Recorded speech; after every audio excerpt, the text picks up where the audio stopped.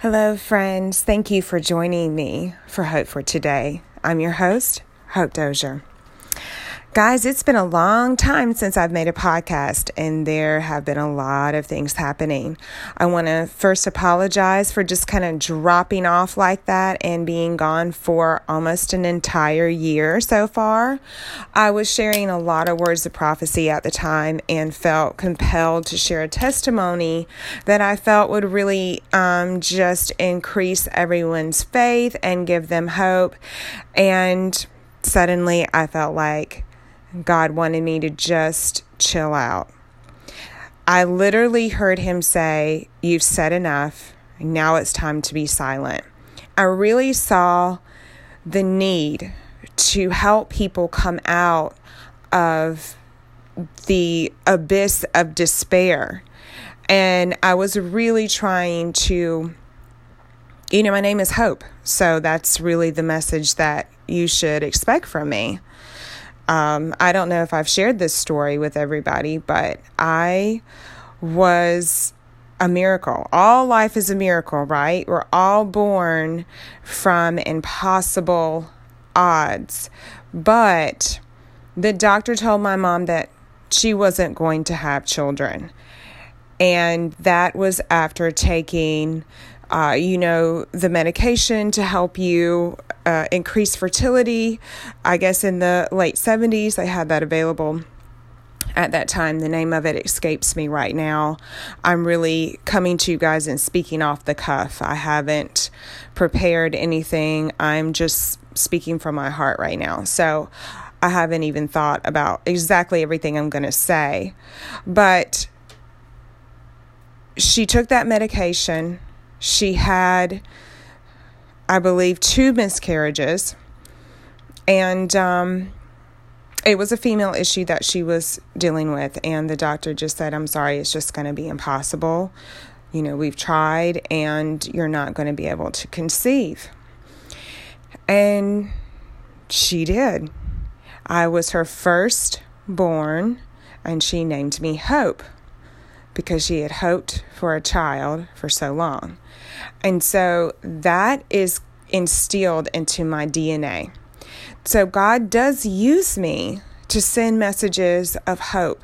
Even if there's a warning in the word of prophecy that he gives me, there's always a message of hope attached to it. The word of God says that he doesn't want any to perish, but all to repent. So even when there is a word of a warning, usually repentance is the answer to that issue. Like, something bad is going to happen if people don't repent. I've recently read the book of Amos. If you've read Amos, he was one of the 12 minor prophets in the Old Testament. God was very angry, and these people were doing like different nations, and they were doing some very awful things, like ripping, the bellies open of pregnant women. So, God was saying that he was going to burn these cities. He was going to destroy these cities, and then keep turning the page and reading. And what is the answer to him relenting? Repentance. So there is always a message of hope attached. Even when we do not deserve mercy, God extends mercy. And I was really preparing to do that. My husband and I even actually taped the recording. I think we taped 2 recordings, and it's sitting in the queue as a draft, because I just didn't feel like it was something I needed to do.